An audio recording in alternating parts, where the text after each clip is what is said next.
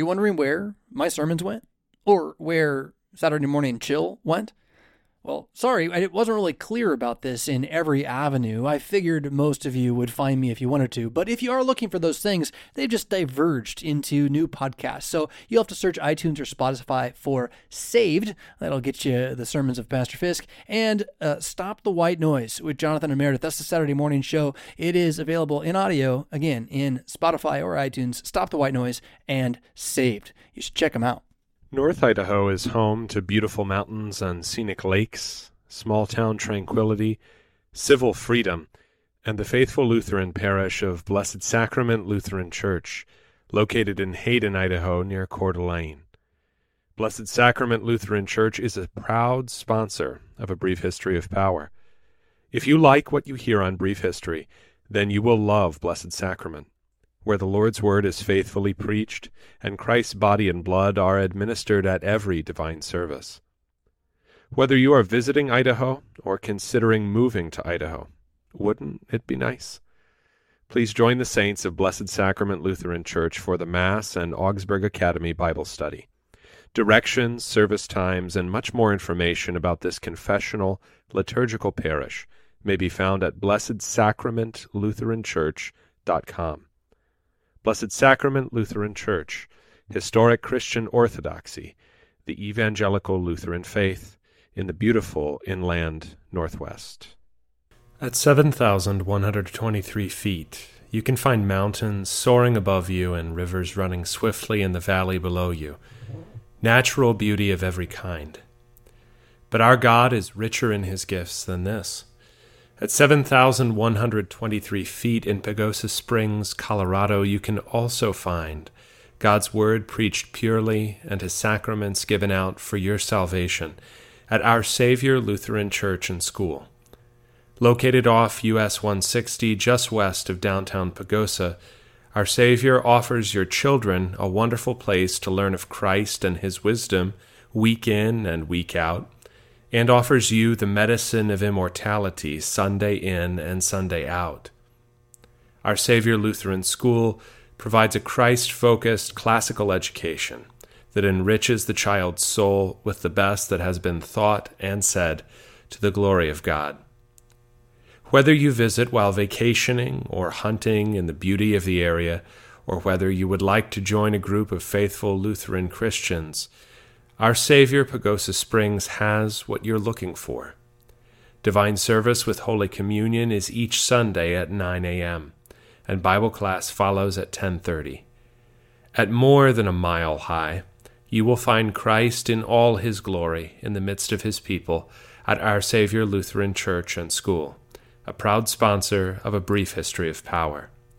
Find out more at oslcpagosa.org. Dr. Kuntz, what is the role of violence in the Christian's life, particularly in an age of upheaval, barbarianism, and or the need for self-defense? Not to imply that we necessarily live in such times at this moment, but for the sake of the consciences out there, what happens when you have to defend yourself? What is the role? It's not something about which a Christian should be I think feel particularly conflicted. I think the reason that people feel unusually conflicted, or that violence is its own category of analysis, is because the uses of violence, which are for the purposes of government, especially of wild things and wild people, have been so much outsourced in modern life that the idea that you would use violence either to, cut up an animal that you've killed, or to stave off an attacker, all of that is so strange. The meat comes prepackaged and drained of all the blood and wrapped in plastic for you. And of course, the police will always come when you call them. So in itself, it is something that you should simply look at as a tool, not a tool for the exercise of your rage, particularly because I think, like we talked about previously, rage and hatred and anger are things that are understandable. They simply are not generally useful, especially when it is your calling as a father, for example, to protect your family. You need to take care of the situation. You don't need to feel any particular way about it at the time. So violence, like the tools that can be violent productively, like guns, are just that. They're tools, and they should be used appropriately to protect innocent life, to stave off wickedness, and to provide. That's what violence is for, whether it's against animals or humans. So I don't find violence to be particularly strange. It just is. It's something that needs to be limited. It's a limited tool, useful for the kinds of things that men especially are called to do, to provide and to protect.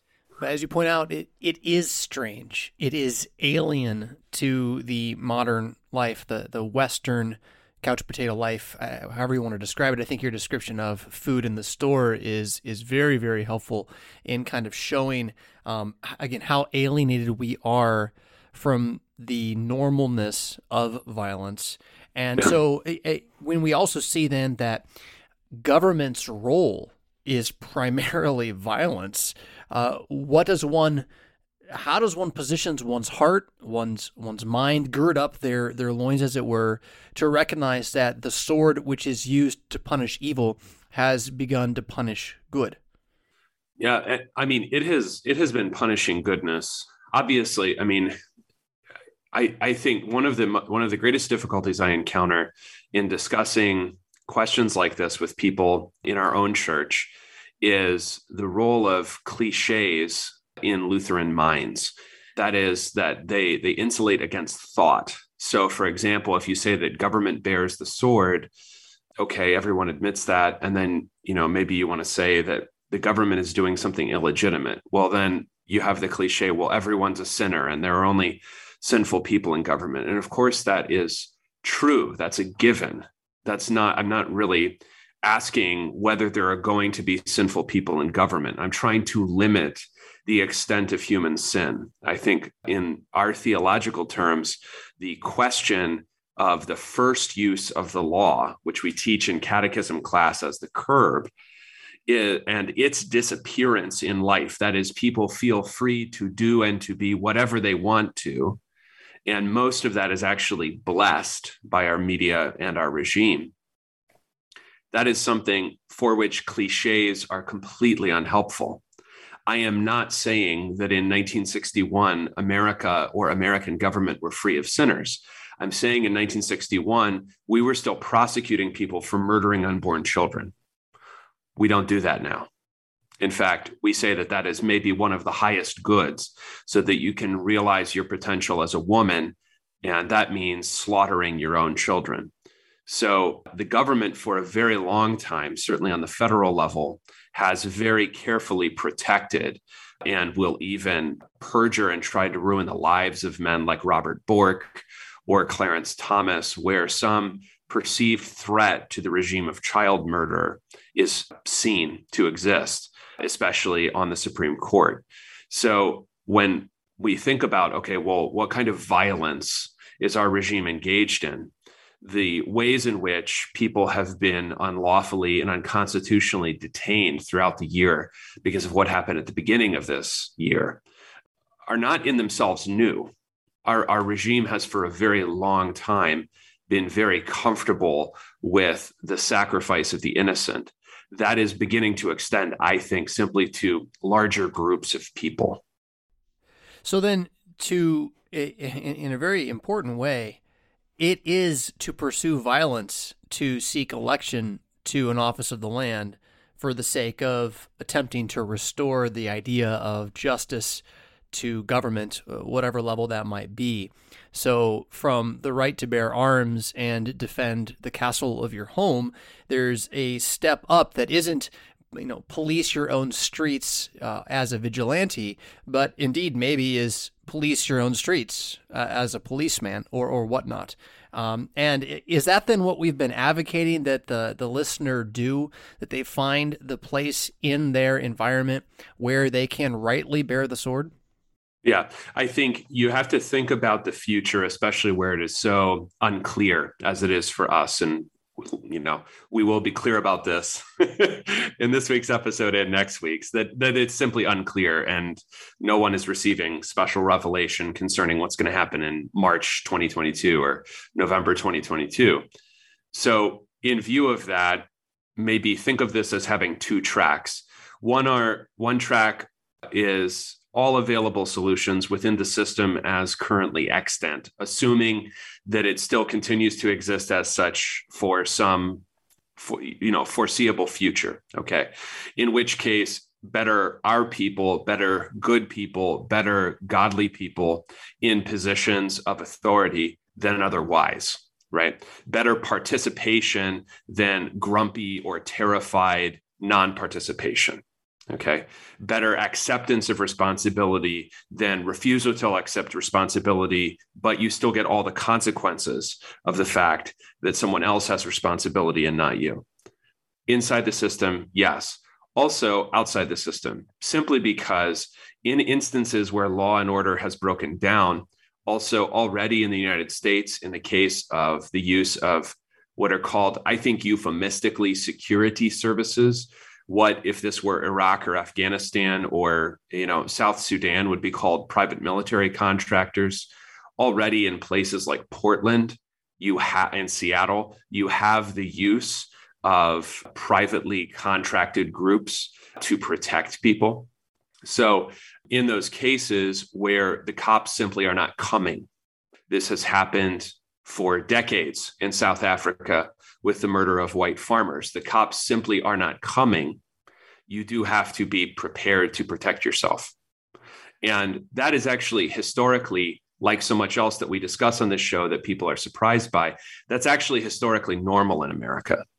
I mean, the notion of a vigilante is to some degree a slander on the common law practice dating back to Anglo-Saxon times of a posse comitatus, which gets together in order to protect the peace that is not being protected, because historically we just didn't have that much law enforcement. I mean, there are plenty of places, especially in rural areas, probably not today, but maybe 30 years ago, where the only cop in the entire county is the sheriff. So, you have to be prepared for that situation to return if it does. And it may return in a suburban area. You may not have to be in a county with some incredibly low population density for that to happen in the future, because, in the case of a South Africa or a Zimbabwe, formerly Rhodesia, law and order can collapse also in cities. Absolutely. And at that point, yeah, go ahead. I think this is where, though, for our listener base, for our church body, definitely, it's too much for the mind to grasp. What do you do when protecting the peace is in fact against the law, right? So you're in a suburb. There are no ways that the local law enforcement handle anything that is pertaining to your safety. For the average LCMS member to consider forming a posse to defend the neighborhood, I mean, this is just like lunacy. Yeah. And I think that has to do partly with the disadvantage of being an immigrant church. That is, you have always existed in an America where the rule of law generally did prevail. And therefore, you entered into a set of social and political arrangements and consensuses that you did not make.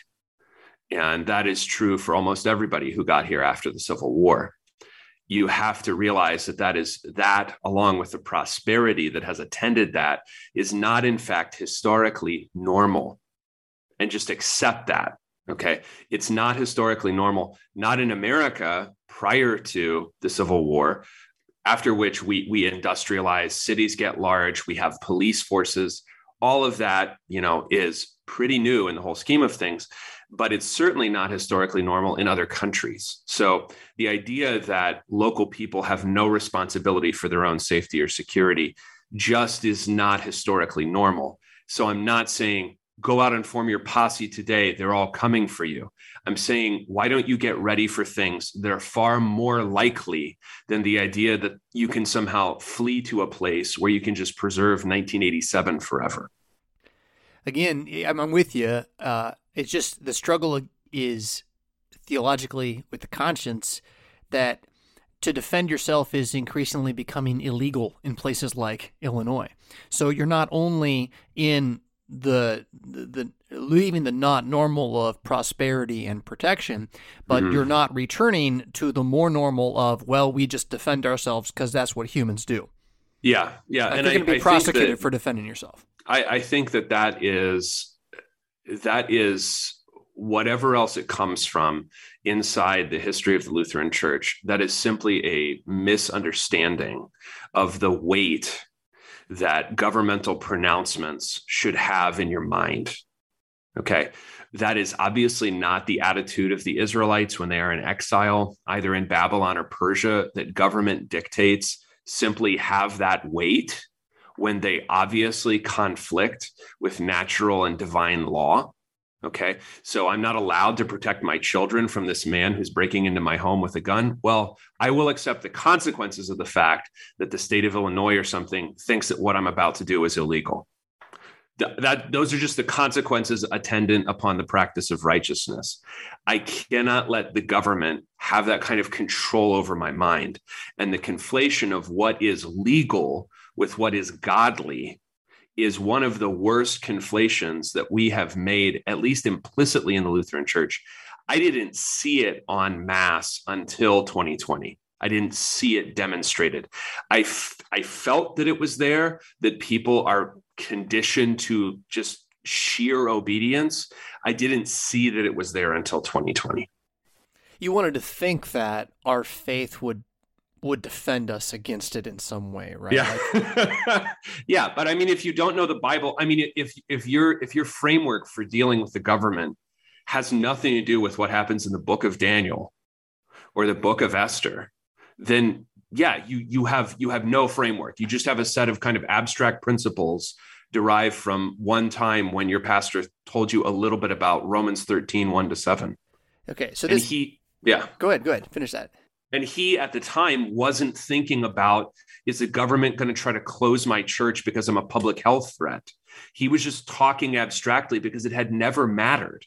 Or the times when it did matter were lost in the before time when everyone spoke German. So you forgot they tried to close all of your schools in the states of Oregon, Nebraska, and Wisconsin at one time. Nobody remembered that.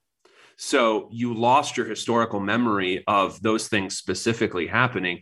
And you may not have known, and your pastor may not have known, that none of this is historically normal. This consensus that we will allow people to worship according to the dictates of their conscience, that's not normal. You know, my passion when I talk about these things is driven by a sense of just how unusual and precious these things have been. So let me take us out of the frying pan into the fire and really push the envelope here with the idea that modern Lutheranism, so conceived, means talking abstractly about things the Bible speaks about concretely. That is a very big part of the problem, is a lack of the sense that especially the stories in the Bible are written for our instruction. And it's notable that the New Testament doesn't just quote specific Bible passages to prove things. Matthew is probably one of the best examples of that. It does do that, but it fits it into the framework of the story of Christ and his church, because it does the same kind of quotation to prove things in talking about, say, Judas in the book of Acts. But it also uses stories as paradigms for how the world relates to God's people, Israel, that is the church of God. And so that's how Paul can say something in 1 Corinthians or 2 Corinthians about being baptized into Moses, or Moses providing a certain kind of ministry, and that contrasts with Paul's ministry. They think about those stories as instructive also for them, not just historical facts, as if history is just a set of things preserved in the past, rather than something to learn from very concretely right now. So that way of reading scripture that is native to scripture, I think we have rarely done. We have rarely known those scriptures maybe as well as we should have. And we pay the price for it every time we can't see analogs, links, illumination from scripture on our daily lives. Can you pinpoint when the abstract thinking what epoch of the Lutheran movement in America when it was really overrun by such abstract thinking, or is that something that we've had all the way back to the Golden Age and the dogmaticians? I don't really know about the dogmaticians, honestly. I mean, I know a great deal more about, American religious history than I do about, say, Germany in the 17th century. I do know that I think, dropped something in our eagerness to change. And I obviously, and this is not even my church in this ethnic religious sense, right? I'm, a wild olive tree here grafted onto Missouri and Israel. But I think that the thing that happens here is that there is a coherent culture that people are desiring to protect that gets reduced to certain markers, such as the Lutheran school system, the Concordias, the seminaries, whatever, rather than being kind of a world that people live in, which has its own non-rational, subconscious reasons to be preserved, right? So to give you a concrete example, I don't have a list of reasons that I love my children, right? Similarly, there should be, maybe you could list 5 reasons that you're a Lutheran, but I would prefer if beyond that 5, there were 1,005 that you couldn't quite put into words. That's the kind of belonging that allows people to go to death for things, that allows them to want to preserve things for hundreds of years. If that doesn't exist, or if your convictions are just on the level of sort of a certain set of rational things you were told in Bible class or in a sermon or in confirmation class, then of course your resistance to challenges, especially challenges that come in on a subconscious level, like activating your fear of death or activating your fear of social disapproval. Of course, those challenges will be able to undermine things that are relatively superficial convictions. And I think that has happened to us very obviously, because even lines that we thought mattered in, say, the past 20 years, like, oh, this congregation has liturgical worship, that didn't matter when it came to closing your church. That didn't prove to be an effective barrier. No, there hasn't been any, it would seem. Not as a whole, not as a unit. Yeah, not as a unit. So that's something that we're trying to help create here, is maybe some rational convictions. We can't do everything. We can't create those deep ties of belonging. That's work for local people, local pastors, local congregations, coordinated, obviously, but it has to be done on a local level, because people's reasons for belonging to the Lutheran Church should not be like stuff that we told you on the internet. I mean, that can help, but that's not going to do it. What are the reasons for belonging to the Lutheran Church? I think and this is where my children have an advantage over me, right? Is that I had rational reasons. Originally, the inerrancy of Scripture, and because of it, remnant, although not always worked out very carefully, opposition to women's ordination. Okay, that's why I came to the Lutheran Church from the Episcopal Church. My children have a sense of this as not their adoptive mother, but their natural mother. This church is their natural mother. They don't, before they took communion, they had to learn Luther's Small Catechism. These are the hymns they've always known. This is the way they've always worshiped. So their sense of belonging is by intention deeper than mine, right? And those reasons will extend down into, I can't really articulate my faith without using words that I learned in this church. I can't really articulate why I get up in the morning without using words that I learned from the Bible that I learned here, and the catechism that I learned here, and the hymns that I learned here. And those are not, just methods of social control. This is a fruitful thing, in the same way that, a family that's actually doing what it's supposed to do is not a method merely of controlling people. It's a way of fostering life, abundant life.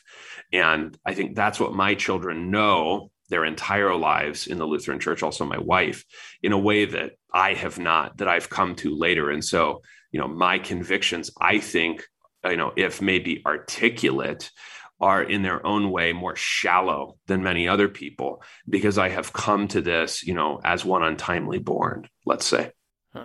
I'm gonna bring some of this up, I think, at the start of the next show and move into the year that was and our topics here.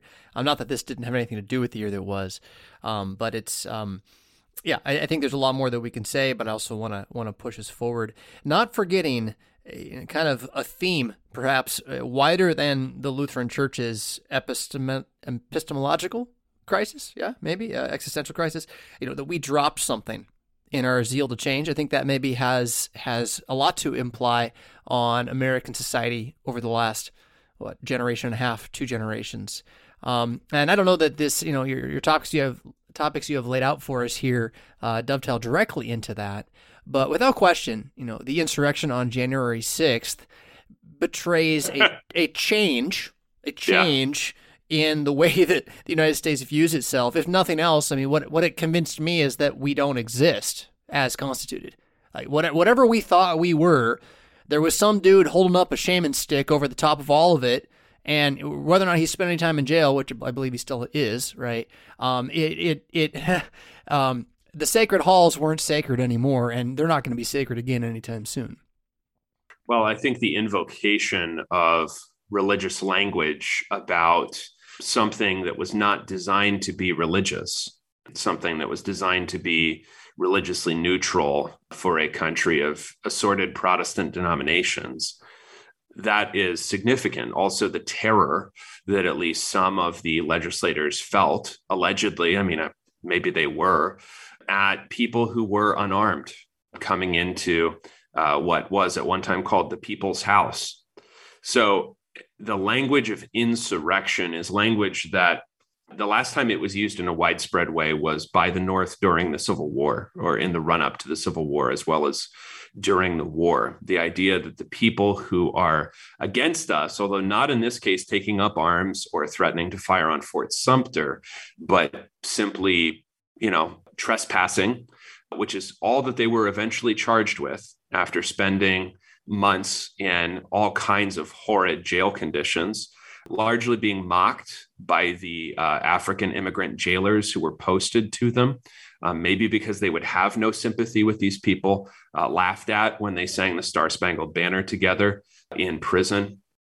Those people were discussed as if they had taken up arms against the United States, were trying to murder the president or murder legislators. The legislators were allegedly in fear for their lives. And this is something that if we didn't actually have an insurrection on January 6th, we have had, I think, what you rightly identified as a complete change in how we see this. We're largely now discussing the United States as if it is at least 2 completely different entities, depending on who you are.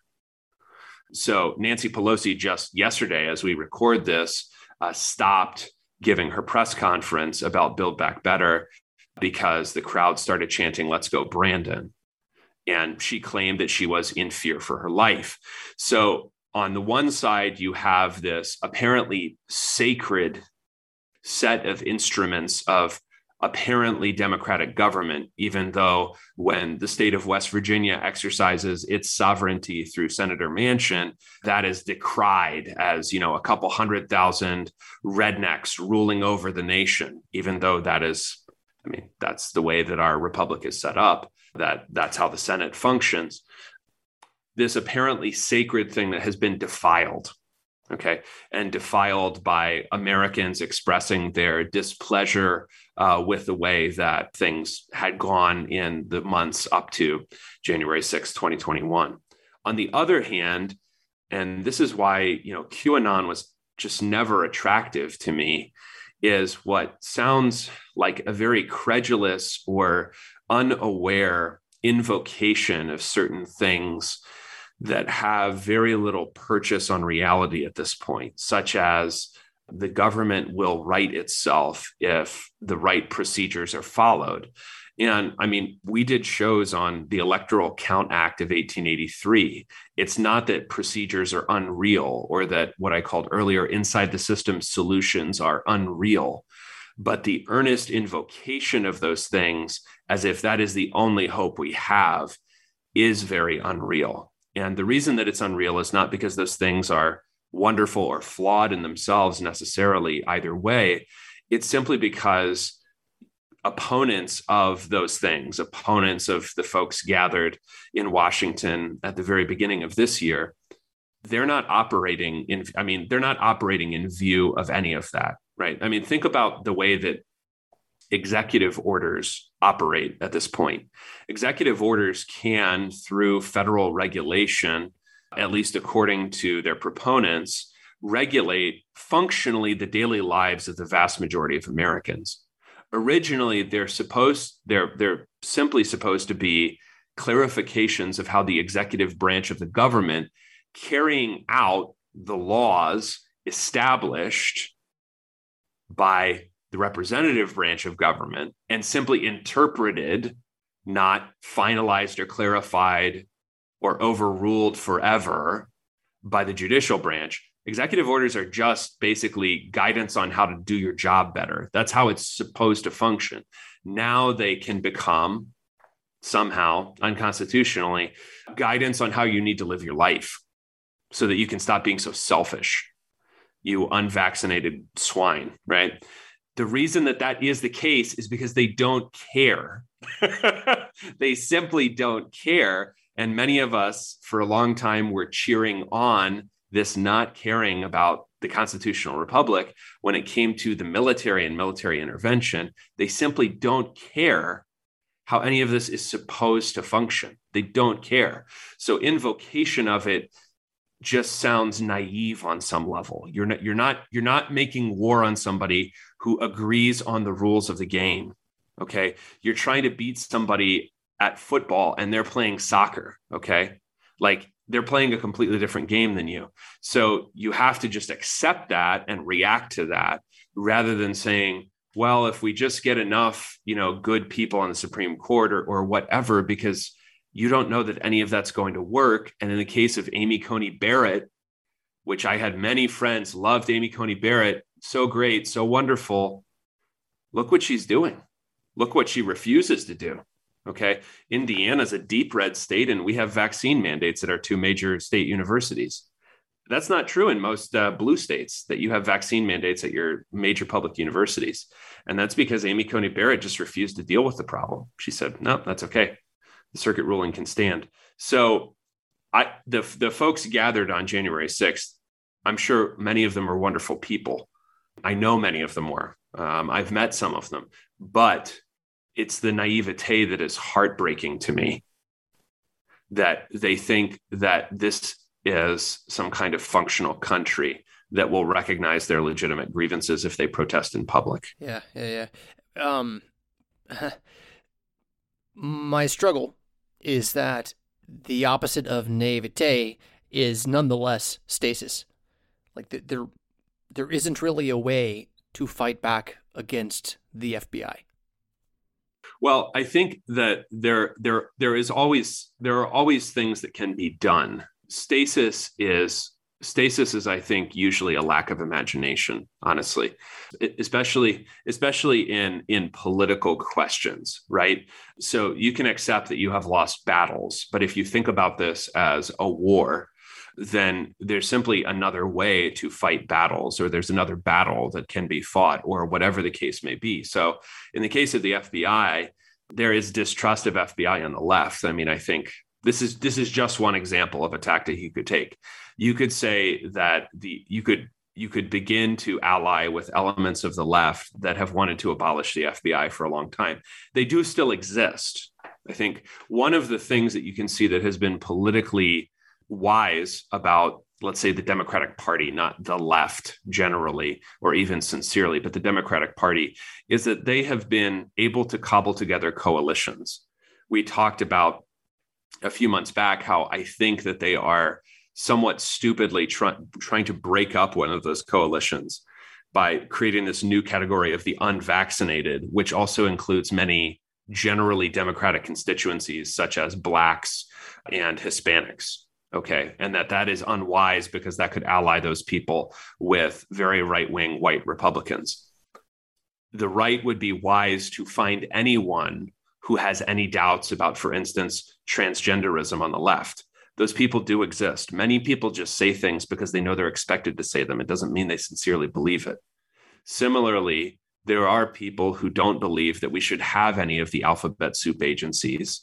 Also on the left, we have generally not pursued any of those things. Another example of this would be, let's say you're on the right, you remember Pizzagate, you have followed Epstein, you have followed the Ghislaine Maxwell stuff.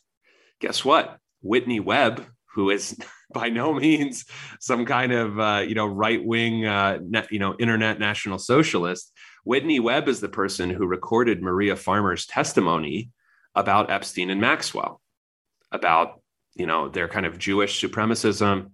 All of that was recorded by Whitney Webb. Okay, look her up. So there are people out there. I think that the sense of stasis, or there's nowhere left to go, is a lack of imagination. And the reason that the imagination is constrained by these things is because when the rules don't work, people on the right seem to just throw their hands up. Because whatever, psychologically, I don't know why, they're conditioned to think that the current rules of the game are all that there is. And if those aren't working for you, you just have to give up. You lost. Well, the system seems too big to change. It seems too big to think outside of. All the categories are macro, and to reorient the thinking to micro, to finding what's near is, it's easy to talk about it, but it's harder to do it. Well, I think that it's hard to do if you think that your job is to handle everything. Your job may just be to handle your HR department at your work with the other people who don't like what it's trying to tell you to do, right? Or your local school board or whatever. No one has to fix everything, right? And if you look at things that are too big, of course, you're going to get depressed and dispirited and do nothing and just let it happen. Okay. If you are capable, and this is why being sociable and helpful is more important to begin with than many other things, which is why they want you wearing masks all the time and not going out of your house. So you don't know how to interact with or even trust anyone else or have a conversation. If you can do those things, then you can have groups, and groups get a lot more that they want than individuals do. Okay. So there is no group of Marines that can organize into a union. So they have to get vaccinated or be discharged. Guess what? Postal workers don't. I wonder why that is. So if you can organize, if you can take some of the tactical political lessons that the left has given to you in the past half century, then you will begin to see possibilities that you didn't see before. So were there any other insurrections besides that terrifying, amazing overthrow right. Of the government on the that 6th? Overthrow where they took pictures and walked My inside. My favorite was I saw a guy just recently that it was a number of his shots, and first he's outside drinking a beer, then he's inside drinking a beer. I mean, it's all him drinking a beer everywhere in this place, and it's, the guy was again in prison, for that. Yep. I think an insurrection that is occurring, and this is a little farther down the list that we're working off of today, but I want to make sure that it doesn't get skipped, is the incredible spike in violence of all kinds, especially murders, but really of all kinds, personal crimes, property crimes in basically every American city. There are very few exceptions. The exceptions are largely, to my knowledge, which is limited, the same kinds of cities, usually southern cities that did not see major George Floyd riots or disturbances in 2020.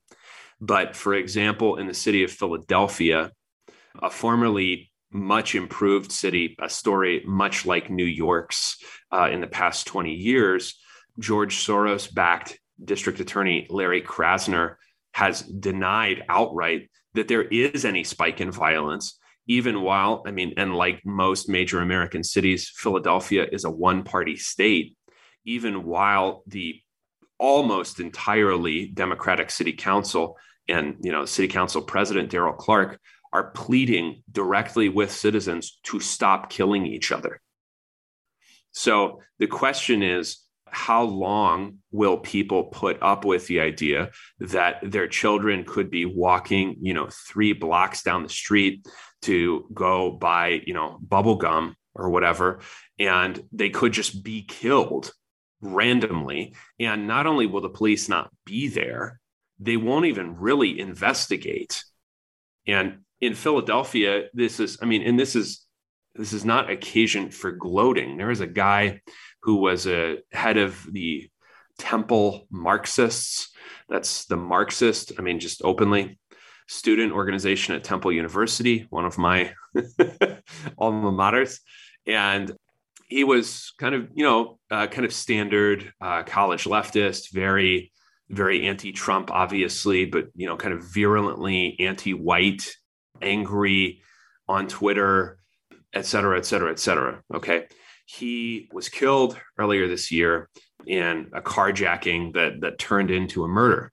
And this is something where his own student organization, of which he was president at Temple, got angry at the university for saying that they were going to beef up policing in order to protect Temple students, faculty, and staff. So that's your left, right? We're angry because the solution is not to protect people. It's to, see the underlying causes of the violence. The other sick part of this story is that the only reason that his murderer has been found is because the murderer turned himself in. Wow. Krasner was reluctant even to try to find the murderer, despite the horrible publicity that this provided. And so I think people are, because it's gone into viral videos, they're very familiar with property crimes, especially in places like San Francisco. Okay. But it is the fact of random and constant violence, right? Especially, and even for protected classes, right? So Philly is roughly 40-some% white, 40-some% black.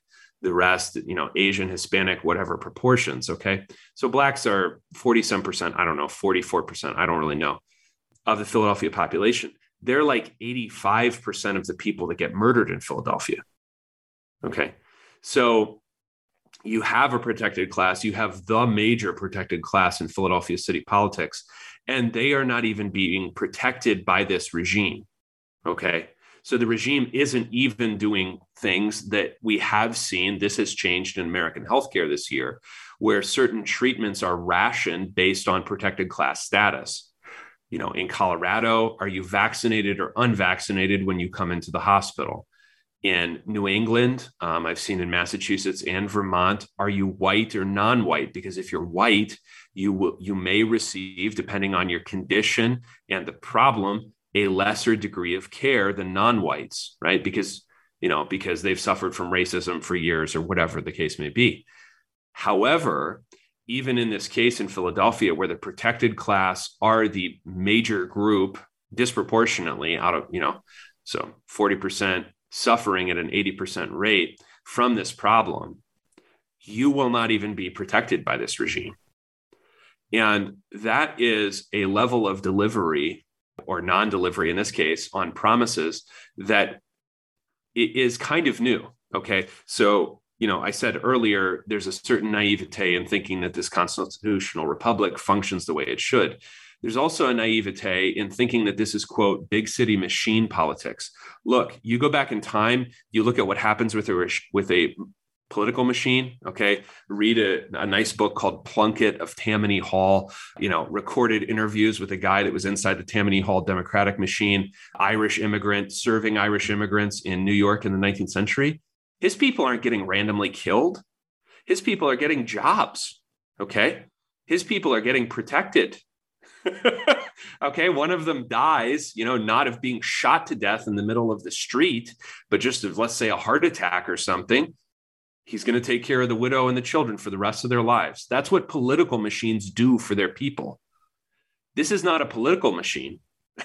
This is some kind of machine, and it is political, but it's not a political machine. Otherwise, it would protect its own voters at the very least. So that is also a change. Our machines don't even do what machines are supposed to do, which is not just give you jobs, but ensure that, say, I don't know, you can walk to the store 3 blocks away and not worry about whether or not you're going to die.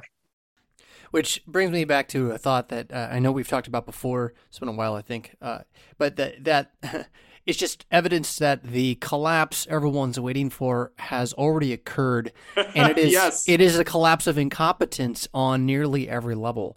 That wherever there is supposed to be a watcher, the watcher's asleep. That the rubber stamp may still be in use, but the rubber stamp isn't actually getting the paperwork to go where it goes to get done what's supposed to be done. Rather, it's just sitting somewhere else on another desk. Meanwhile, everyone is grabbing what they can while they can, and or hoping it all gets better if they put their head in the sand. Yeah, and I think that this enables you to go back in time, and Philadelphia, I know probably better than any American city. You go back in time, you had the same reality in Philly in the 70s. Okay, same enormous spike in violence. At the time, the election of Frank Rizzo as mayor of Philadelphia to remedy that, and his supporters, generally ethnic Catholics of various kinds, Italians, Irish, Poles, that was derided as racist. And in fact, his statue was taken down from in front of the city office building because of his, quote, racism. Now you learn that maybe those people weren't irrationally reacting to people who, quote, just had a different skin color. Maybe they were reacting to actual violence and the threat of violence. Because one thing that you can see is that when the regime chooses to ignore your suffering, it will find a label to put on you so that it doesn't have to pay attention to you. And I think that the folks in even major protected classes will learn that they don't matter to our overlords either. Whites certainly don't matter, but they don't matter either. So hitching your wagon to resentment against racist white people or something won't even serve you in the short term, let alone the long term, because the regime doesn't care about you. It's not a regime that is advocating for any human being at all. It might be devoted, for instance, to letting certain parts of Chicago or Philadelphia or elsewhere go to ruin right now so that it can be redeveloped later on at a profit, a significant profit, once commercial real estate is allowed to return to previous levels. But it doesn't care about you now or later. So is the insulation of those who are profiting from this something that can be exposed or seen, or is it just individual operators, sole operators? Yeah, I think a lot of it can be seen in things like stock sales. For example, we had this year actual public challenges to the idea that, public representatives are currently allowed to trade stock, even though they have the very definition of insider information. That was rejected by, in this case, Nancy Pelosi, most prominently, as, that would be a violation of the fact that we have a free market economy. So there is an insulation, and that insulation is preserved largely through money, right? It's preserved through the fact that only now, after months and months of upheaval, such as we just discussed, are people in, fairly wealthy neighborhoods of Los Angeles seeing the kind of random crime, random violence that people in poorer neighborhoods have been dealing with for a long time, obviously, but especially the past 20 months, 24 months. So the insulation is there. Coordination is also obviously there through the institutions that these people attend for, quote, education, through things like the Council on Foreign Relations, through the United States Congress. There is insulation there. But I think that part of the tone that you can see being taken, especially by parts of our regime, shows you that some of that insulation is wearing thin, that they're getting colder than they used to. The insulation's not working the way it used to, because there is a brittleness or an anger in their tone, which we've discussed with Biden's tone toward the unvaccinated. But you can see in other cases, they are, I think, feeling their grip on things slipping, because even places that are thoroughly governed by our regime's priorities are places of chaos. And just this week, as we record, not as this comes out, the mayor of San Francisco, London Breed, is enraged on camera about the amount of violence in her city. Well, if you want to have a job at all, or if you have any semblance of humanity, even if you have devoted your entire life to propping up this regime, you have to recognize that lives are being destroyed indiscriminately, both materially, but also financially, by what is happening. And so if you have any investment in anything, in any city, anywhere, you want to do something. You can see some of them maybe rethinking that, most of them not, many of them doubling down on their priorities, on their insistences, on their tone. So that is just one of the things that I think makes our regime so unstable, is that you can see that our elites do not feel secure in themselves. Yeah. And I think, well, they shouldn't. Not that I would advocate violence against them, but I think it's inevitable that it's going to happen because when the elites do not protect those below and the violence gets rough enough, the finger's just going to be pointed up. And if the mayor of the city can't do anything about the violence besides throw a fit and like plead with people to be nice to each other without saying that this is a matter of policy enacted, then again, these are the people for whom the guillotine came. Yeah. And I think that this relates to something else I want to make sure that we discuss, which is the question of vaccination, vaccine mandates, vaccine passports. And some folks are wondering on the Discord if our elites themselves actually receive these vaccines with their, connections to significant injuries to at least some segment of the population. So do they themselves receive these things? The question was specifically about, Gavin Newsom, the governor of California, right. We talked about that. who has been avoiding the public eye noticeably, for a man who has sought the public eye for a long time, the past 25 years especially, and looks good in public. So he has had no cosmetic reason to avoid cameras his whole career, but he's been on a lot of vacation of recent weeks. And it may be that the place that he went on vacation, specifically in Mexico, is a good place to be injected with stem cells in a way that is completely illegal in the United States. So you'd have to go to that location in Mexico that would be closest to where he lives to go on, quote, vacation. He may be suffering from Guillain-Barré syndrome, which is, as I believe, and as many doctors now believe, what FDR suffered from, not polio. He did not manifest the symptoms of polio. He manifested the symptoms of GBS. And that may be what has happened to Newsom. I do not think that our regime is actually entirely avoiding vaccination themselves. And the reason that I don't think that is because I think that there is an element of belief required. I do not think that these people are entirely cynical. Okay. Like, I think they believe a lot, and many of them, maybe not all, but many of them believe most of what they are telling us. Now, some of it, no. And we've called attention to that. And that's why at the beginning of this year, we did some episodes on the Soviet Union in the 70s and 80s, because there is an element of incredible cynicism. If you go back and look at some of those pronouncements about communism and the proletariat, et cetera, these guys don't believe their own stuff anymore. Okay. And there might be an element of that when our regime is talking about things like, our, beloved democratic process, or democracy dies in darkness. Okay, thank you, Washington Post, longtime friend of the Central Intelligence Agency. Democracy dies in darkness. Nonetheless, I think they are being vaccinated. I think that some of them, just like some of us, are being harmed by these rushed injections of whatever nature.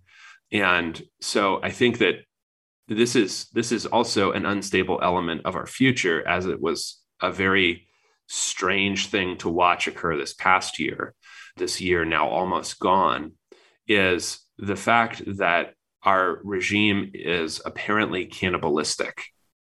that even investment in it may not pay off for you, even if you were or have been elevated by that same regime, right? So in the same way that certain protected classes may not actually be benefited by adherence to that regime, okay, I'm willing to bet that Blacks in Philadelphia, being reliable Democratic voters as a class, probably voted for DA Larry Krasner, probably upwards of 90%, just guessing, right? As a group, you could probably go find those stats. I'm also betting that there are plenty of people that are currently at things like Harvard Business School and the Aspen Institute in Colorado, et cetera, who sincerely believe most of what they're telling other people to believe. I just don't think that's going to pay off for them. And I think some of them will realize that. I don't know what happens at that point. I don't know what happens to the thousands of service members who the regime is going to have to do something with because they're unvaccinated right now. Okay. But if you once believed in this and now you don't, where do you go next? That's an unstable element of our future. Yeah, the worship of Cthulhu doesn't go well. It really doesn't. It all kind of collapses on itself in chaos. And that's where Dark Ages being upon us, I think that is not an overstatement. And I think that there is no way to imagine what that looks like. You can zombify it as much as you want. What it means is that there's going to be a lot of isolated death, a lot of corporate death, a lot of people trying to get theirs however they can, and a very slow dawning of the realization that if you don't have a local support system, if you do not have an actual community, then you are in great jeopardy.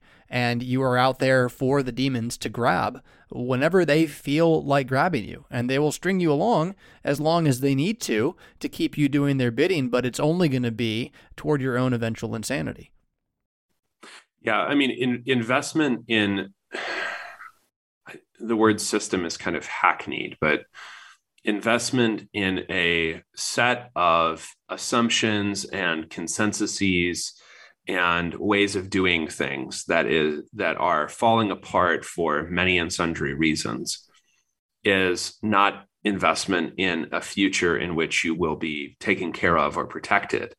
And it's very interesting to me, a book that we're going to be talking about in the coming year, Tragedy and Hope, which is an explanation not so much of how we got here precisely, but how we got about 2 steps before right where we are now, by Carroll Quigley. He identifies one of the major distinctions of the West, by which he doesn't just mean Christian nations. He means like the European Peninsula and the British Isles specifically, and mostly Northwestern Europe.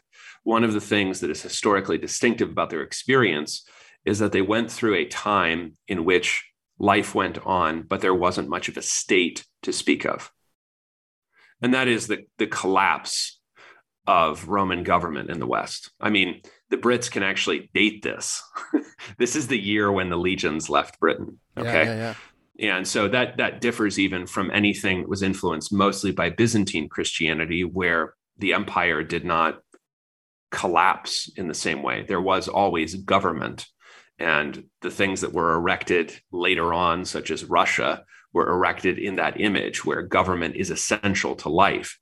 I think a lot of Americans have lived, at least in the past 50 years, more in a Byzantine than in a classically, in these medieval terms, Latin or Western way. That is, they have presumed that the regime, as they are familiar with it, is natural and obvious. The reason that they're shocked or worried or horrified about what is to come, either in 2022 or later, is because they're still hanging on to an understanding of life that is wrapped up in the existence of the state, along with its usually, in our case, unofficial appendices, such as Hollywood or the news media. As we said before, not much difference really between those two versions of the media. The educational system, which we discussed quite a bit this year. They think that all of that is like, it has to be there. Like life can't go on without it. And the sooner that you just think, what if? What if that's not there? What if I entertain myself? What if I educate my children? What if? The sooner that you're able to ask that question for yourself and then get other people to ask it with you, the better off you are, because you're just better prepared, not for being a prophet and knowing everything that's going to happen and every challenge that you'll face, but you're much better prepared for a situation that, like you say rightly, we're already in. It's already over. Okay. We don't have these discussions. People don't behave this way if much of this is not already totally bankrupt. So if the bank's already broken, how are you going to support yourself? And if you start asking what if questions, then you're much better prepared for what's to come, whatever it is, than worrying or wondering when, X element of already condemned falling in building finally falls down. I can't emphasize enough in the what if and the answer here, something that I don't see enough of, but I don't know. Where am I looking? Probably not in the right places. But straight up repentance and prayer to a holy God to preserve, protect, and keep enough order that the average man, Christian or otherwise, who seeks the goodwill of his neighbor is not overrun by the absolute chaos of the demonic destruction. And I feel like there's still just way too much sitting back and watching another movie, as opposed to some God-honest sackcloth, dust and ashes. And not that it's up to us legalistically to earn the salvation, but if it will not come from the hand of Jesus Christ, King of the universe, then I don't think it's coming at all. And I want to again just emphasize that where you are right now, there is nothing you can do more important than get on your knees and tell Jesus you're sorry for worshiping this beast as it falls into the sea. You do not want this beast to be your God, that you're tired of hoping in its resurrection, and that you would rather instead have your hands equipped to live today with your neighbor in peace and quietness. And that if there be any path to that, to beg him, to implore him, to open your eyes to see that path for moving forward. You want to comment on that? Or I really want to talk about the transitory nature of inflation. I think that's can't go without that one. Yeah, let's do inflation. Yeah. I mean, I saw, what was it, Tucker Carlson did a bit about how, the federal government has said it's 7%. He's like, liars. Yeah. And he gives us all these various, numbers, 30%, 40%. So depending on what you're trying to buy, the actual cost of goods is continuing to rise. They're done printing money, maybe, for now, although the debt ceiling just went up, $2 trillion? I mean, I don't even know what to say about that. I mean, so I'll let you talk instead. I think that this is an example of how revolution has been turned into a permanent institutional priority of all kinds. So if you have to, revisit your privilege every so often and whatever else, you also will have to come back to revisiting the value of a dollar constantly, because even if they stop, the same degree of quantitative easing, which was unprecedented over the past 24 months in American history, that still has not reached us fully, everyday consumers, all the way from, what the Federal Reserve or the Department of the Treasury have carried out. So the word transitory was used earlier in the year to describe the nature of inflation. Official estimates being 7%, but that even itself, just that basket of goods, let's say, not only excluding certain staples of life, everyday life in modern America, but not even using the same formula they used to use. And if you use their formula from, a few years ago, you would get 15% inflation on that same group of things, which is incredibly high. So when you have a situation like this, the last time we had anything like this in the late 70s, we clamped down incredibly hard. It was extremely painful. And we'll talk about that next week, as well as we look forward, is what could the nature of that be? Because if they try to preserve the dollar as something solvent, right? So people say, oh, well, it's going to turn into Venezuela, or it's going to turn into Zimbabwe, or we're going to have hyperinflation. Okay, if they're doing that, then what are we going to use now for international finance's reserve currency? They would have to drop the dollar altogether, okay, which is possible, okay? It's just not as probable as the idea that they would instead clamp down on its devaluation, which would check inflation for the consumer, but it would be incredibly hard for people dependent on lending, such as farmers, who paid enormously along with homeowners in the early 80s for how we lived in the 70s. So not only are you seeing ongoing and constant economic change, also in your daily life, not just in the realm of, reports about, the Fed's open market committee meetings, but you're also seeing that your capacity to live a solvent life and to build up some wealth of your own is totally unimportant to this regime, because it could get to the point you're not going to be able to make payments on your house because you bought your house with, our absurdly low interest rates of the past few years. And now you're going to go back up to, Paul Volcker era levels of interest rates. So we'll see what happens. But I think what happened near the end of the year was that Jerome Powell, the head of the Federal Reserve, said clearly, this inflation thing is not transitory. So if that's totally true, or if they try to clamp down on it, somebody does, both are going to be, it's going to be rough sailing for us. What does that mean? That means that our standard of life, standard of living being kind of an economist term, but just let's say, the way that you're accustomed to living, the variety of stuff that you have available to you, how frequently you get new things, how much you focus on consumer experiences and their meaningfulness to you. That is a result of the fact that you have lived in a country that was the guarantor of the world's reserve currency since the Second World War. Your great-grandparents didn't live this way, and your grandparents may remember not having lived this way. Most people don't remember anything else. And people that came here since that time came here to experience living in the economy and under the regime that was the guarantor of the world's reserve currency. So we get to take on absurd levels of debt, and we get stuff in return, cars and electronics and just amazing amounts of stuff. If that is altered permanently and fundamentally, then your way of accustomed living and the stuff that you spend money on and where you go and how you live, and that is probably going to change. And this isn't just about supply chain shortages. This is about you're no longer so important to the functioning of the world financial system. And that would be a new thing for almost every American, because not necessarily within living, not within living memory. I mean, my grandparents certainly remember a time before this, certainly where they're from, but they haven't functionally been adults for any length of time in a situation other than the expectation of ongoing, if sometimes temporarily halted, prosperity. And if that goes away, then a lot of things will change.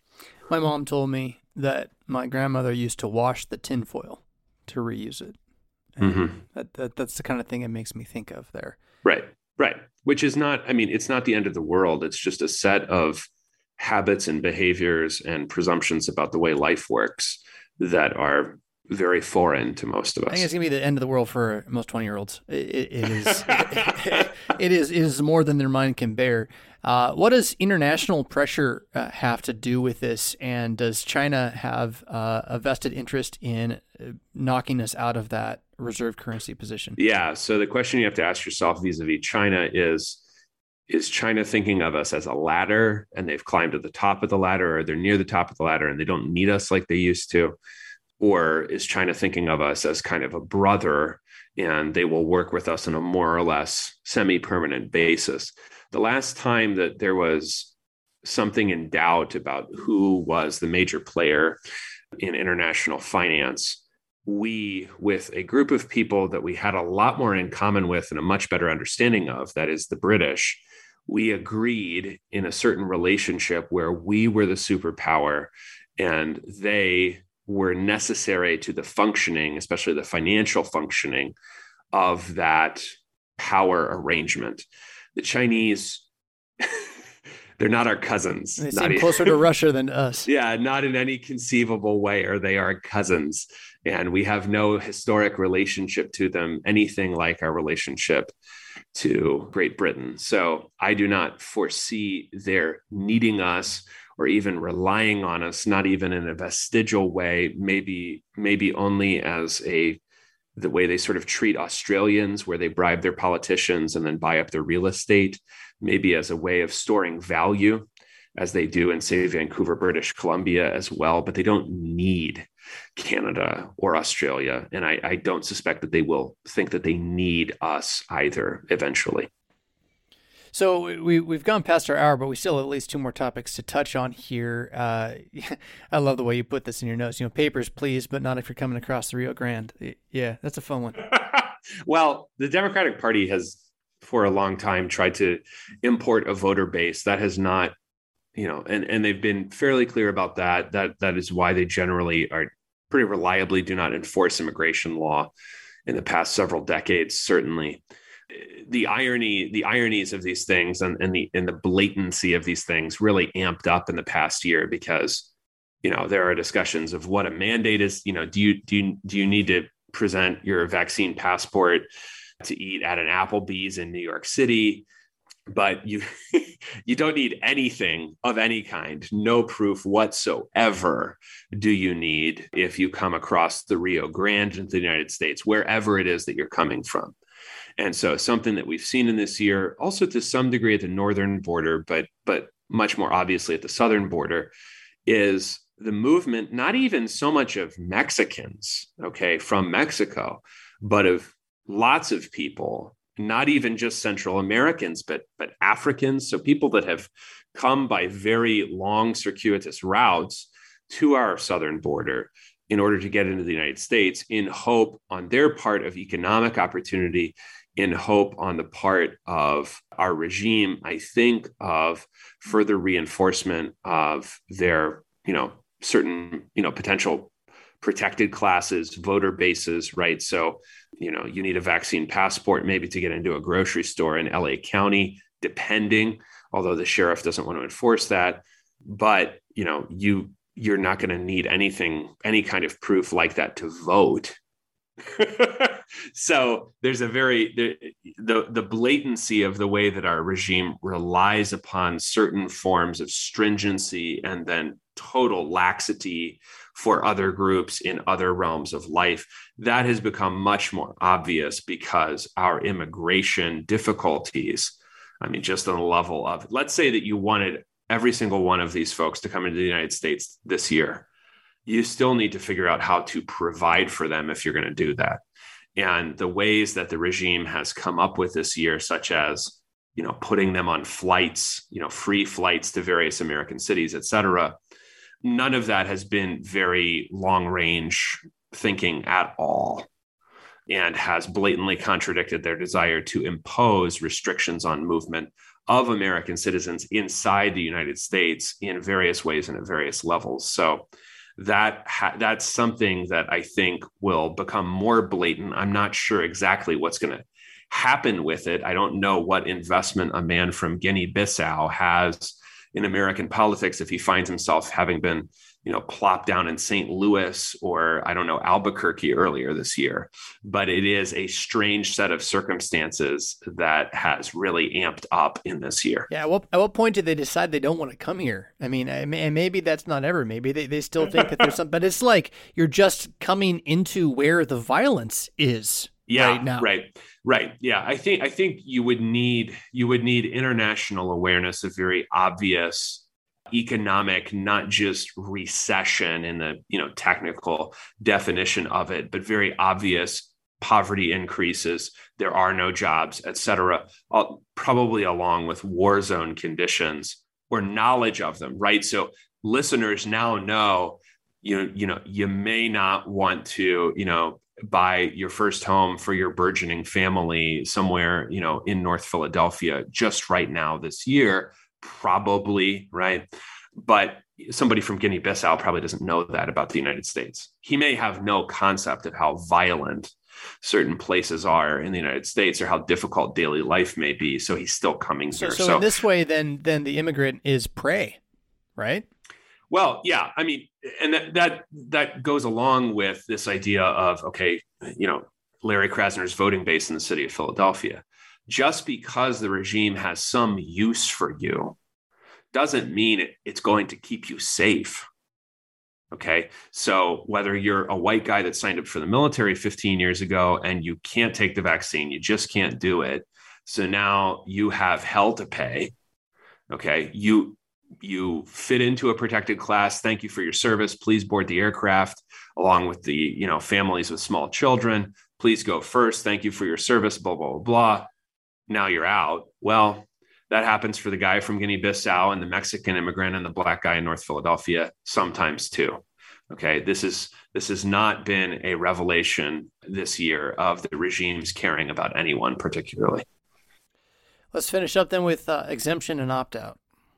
Yeah, these are always selective categories. You have to realize in order to start thinking creatively and imaginatively about the future that exemptions and opt-outs or opt-out or as a verb, these are all negotiables.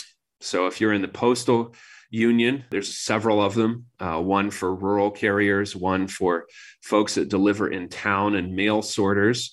You get a separate set of things, a separate set of conditions of life, even vis-a-vis the regime, not just generally, like, did you all agree that we're going to grow vegetables together, but just vis-a-vis our regime, you got a separate set of conditions from those poor Marines this year. So when you think about exemptions and opt-outs, especially when we're talking about inside the system, such as it continues to be solutions, then keep thinking about how to work with people and how to press and what to press for as a church or as a group of people at work or as whatever you are. And keep thinking collectively rather than thinking about how can I get people to just leave me alone, because it just doesn't happen. And it's much harder to get exemptions and opt-outs, as we've learned this year, even within certain beastly legal systems and convoluted bureaucracies, if you're trying to do it on your own, than if you try to handle it realistically and collectively. Because it's been a better year for postal carriers and Jehovah's Witnesses in exemptions and opt-outs than it has been for people who try to act individually every once in a while when they simply can't cooperate any longer. Start advocating for yourselves collectively, whatever that collective is, and you'll probably get better results.